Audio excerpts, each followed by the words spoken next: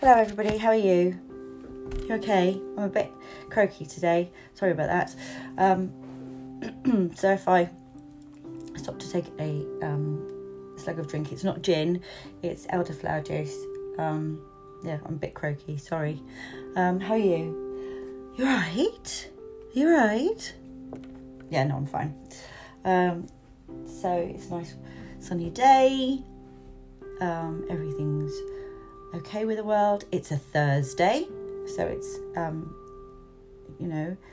clapping Thursday, which is very good, which means it's almost Friday, which means it's almost weekend, which is brilliant. I think it's gone really fast, hasn't it? Which means it's almost 1 week of the left of the term. Guys, hasn't it gone fast? I've been having some really amazing work in, especially I have to say for the year 9s. I gave them mood boards to do for Macbeth, and I've had some amazing ones in, some really amazing ones in. I'm really proud of them. I tell you who else I'm really proud of, Millie Turrell. She's doing this walk in dedication for her nan, and I just think that's an amazing thing to do, so I'm very proud of her. Well done, Millie. Yeah, very, very good. So where are we? We are Sonnet 47. Sonnet 47, guys. Wow.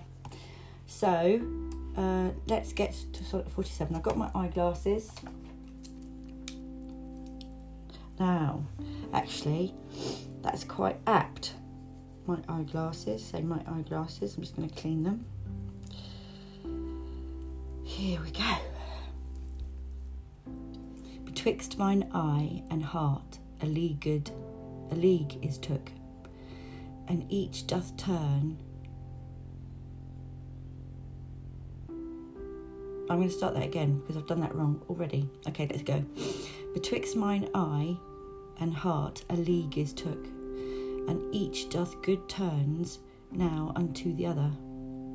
When that mine eye is famished for a look, or heart in love with sighs himself doth smother, with my love's picture then my eye doth feast, and to the painted banquet bids my heart. Another time mine eye is my heart's guest, and in his thoughts of love doth share a part. So either by thy picture or my love, thyself away are present still with me. For thou no farther than my thoughts canst move, and I am still with them, and they with me. Or if they sleep, thy picture in my sight awakes my heart to hearts and eyes' delight. So what does this mean? Sorry about the beginning bit, but you know. Right, so betwixt mine eye and heart a league is took, and each doth turns now unto the other. My eye and my heart have reached an agreement, and now each does the other's favours. When that mine eye is famished for a look, or heart in love with sighs himself doth smother, with my love's picture then my eye doth feast, and to the painted banquet bids my heart. Ooh. When my eye is starving to take a look at you, or my heart smothers itself with sighs for you, then my eye feasts on a painting of you, and invites my heart to join the banquet and stare at the painting too.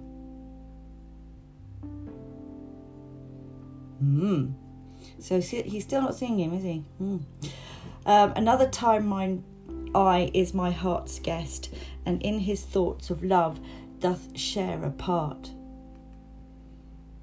So either by thy picture or my love, thyself away are present still with me.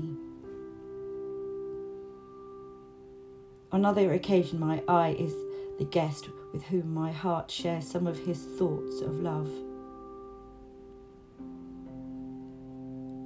So when you are gone, you are still present with me, either through your painting or in my love for you.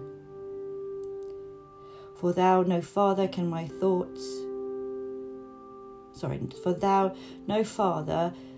thoughts canst move. You can't travel any farther than my thoughts. And I am still with them and they with me. And I am always with them and they are always with you. Or if they sleep, thy picture in my sight awakes my heart to hearts and eyes' delight. Even if my thoughts go to sleep, your painting will wake up my heart and delight both hearts and eyes. So what we get from this is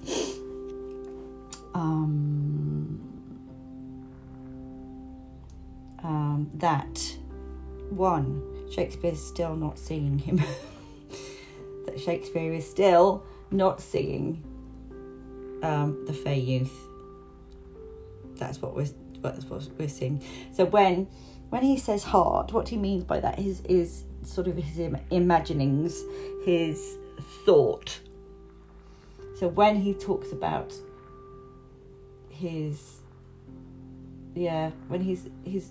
when he's talking about his thoughts, so he's talking about his heart's activities.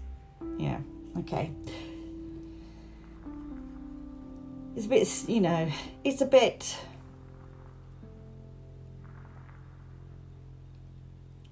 What is this poem? It's a bit of a.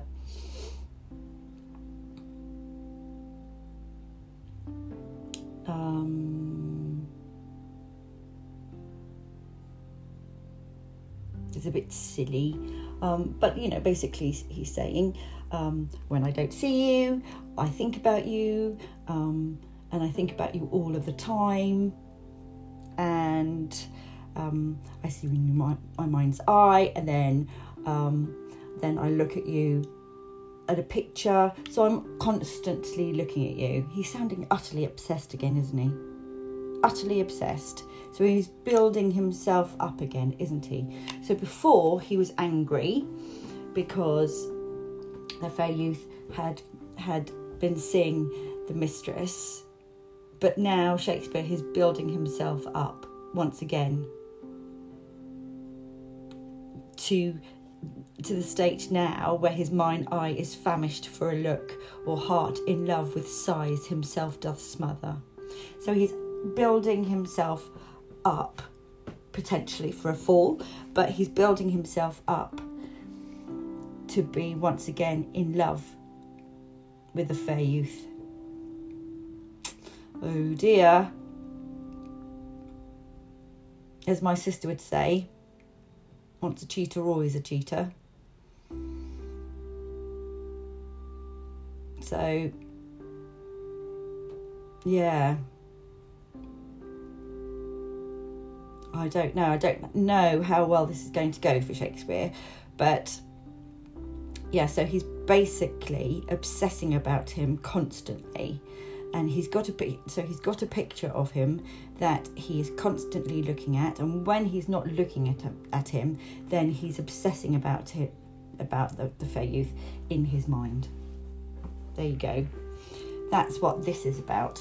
I would think if this was me and I got this sonnet, what I would think? I would think, stalker! That's what I would think. I would think, bolt my doors, because this man is going to be standing outside looking at me. Just standing there looking. That's what I would think. But that's just me. Okay. Now, the next poem we're going to be looking at, when I just had my daughter, so I must have been about 27, I think it was. I knew somebody who was actually related to this poet. I mean, obviously not directly, but they were sort of like a great granddaughter. And this is John Donne, who was an English poet, scholar, soldier and secretary. Not in the same way that you think of secretary. Who was born into a Catholic family. This is, did I say John Donne? Yes, I think I did. Born into a Catholic family. So that he was born on the 22nd of January 1572, and he died on the 30th of March 1631. So, lived fairly well. His father died when he was 4.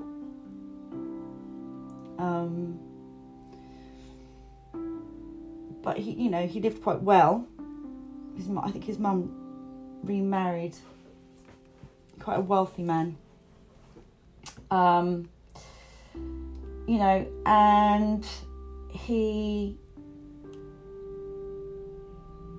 actually, so he was born into a Catholic family, but because of the times, now if you remember the times, so he was born into a Catholic family. Now you remember the times, so it's Elizabethan times.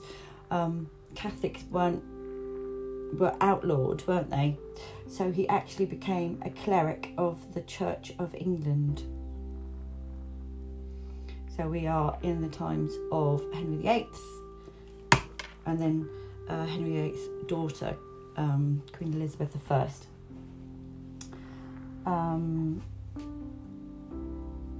And then he actually became the Dean of St. Paul's Cathedral in London. So, Catholics had to toe the line or they would be imprisoned, possibly killed. He was considered the preeminent representative of metaphysical poets. We'll just put a pin in metaphysical poets because we'll get in that. And he was quite known for his sermons. He lived in poverty, relying on his wealthy friends, actually. He spent his money on womanizing literature. I love that. Womanizing literature. I've got here pastimes. Lord knows what pastimes means. And to travelling. He secretly married a woman called Anne Moore, and they had 12 children. Now, I have had 3 children, and I'm knackered. So the idea of having 12 children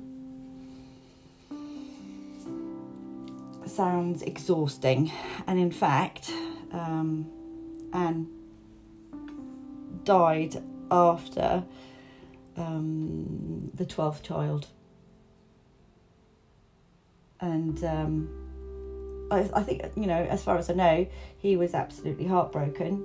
I think it says that he was heartbroken after the death of his wife, but that does not stop him from completely running around after a lot of women during his life. He didn't actually publish his poems, but they were actually widely circulated in manuscript form during his life. So his poems are quite rude. I want to say rude, but that rude is the wrong kind of word. They talk about sex, and having sex, but he not just about sex, but he also talks about so if I talk about metaphysical stuff for you, so metaphysical poetry, sort of metaphysical is a combination, obviously, of two words, meta and physical. So things that are beyond the existence of the physical world. And they, metaphysical texts are based on wit, and they often deal with serious questions about the existence of God and the tendencies of human beings to perceive this world. But they also discuss things with a lot of humour.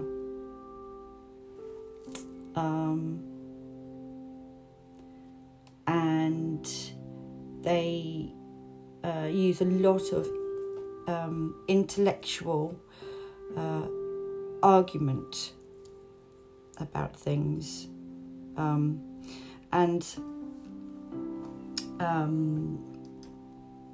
John Donne's poem "The Flea" is a poem all about why two people should have sex before marriage.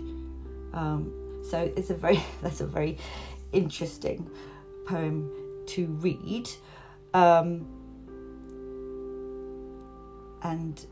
quite funny.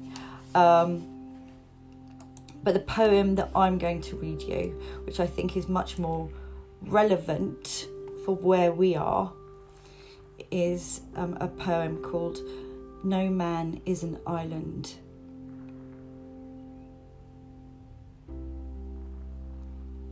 No man is an island, entire of itself. Every man is a piece of the continent, a part of the main. If a clod be washed away by the sea, Europe is the less, as well as if a promontory were, as well as if a manor of thy friends or of thine own were. Any man's death diminishes me, because I am involved in mankind, and therefore never send to know for whom the bell tolls. It tolls for thee.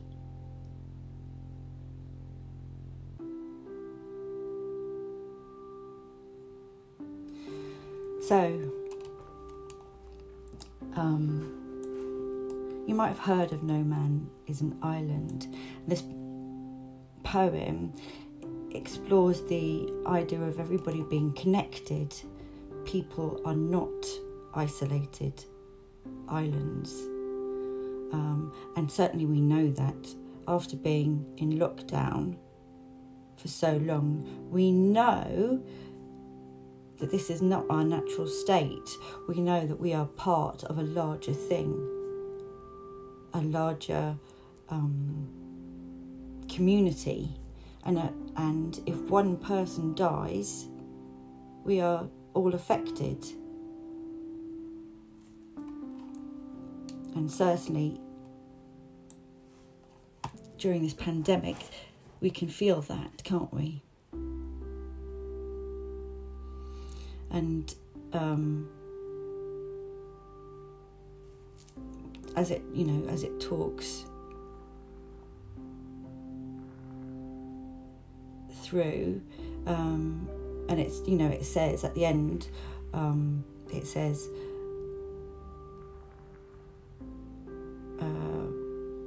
any man's death diminishes me, because I am involved in mankind and therefore never send to know for whom the bell tolls. That's because when somebody dies, church bells used to toll their bell with clappers on that made a particular sound that people would recognise straight away, which meant that somebody had died. And therefore it says that it meant that when we hear the bells ringing at the end that somebody had died, we don't need to ask who it is. It's as if the part of us has died as well, because we are connected to each other.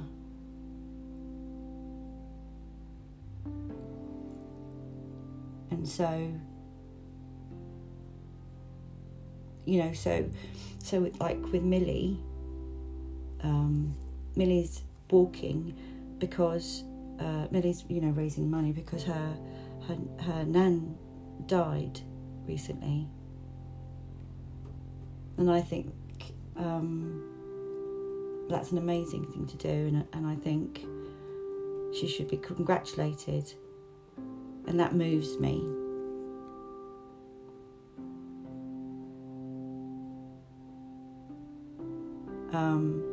And it's like a ripple, isn't it? One person's existence affects us all, and we are all connected and important. And can you help it if you're concerned about other people? And as we've seen, when something happens on the other side of the world, it still affects us.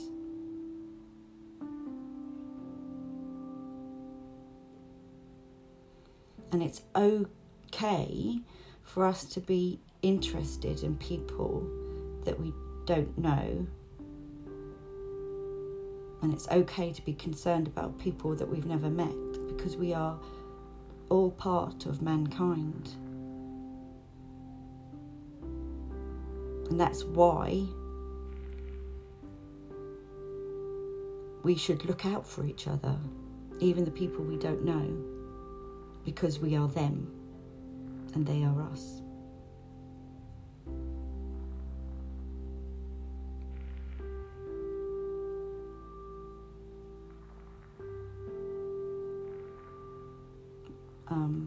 And we have that effect on each other.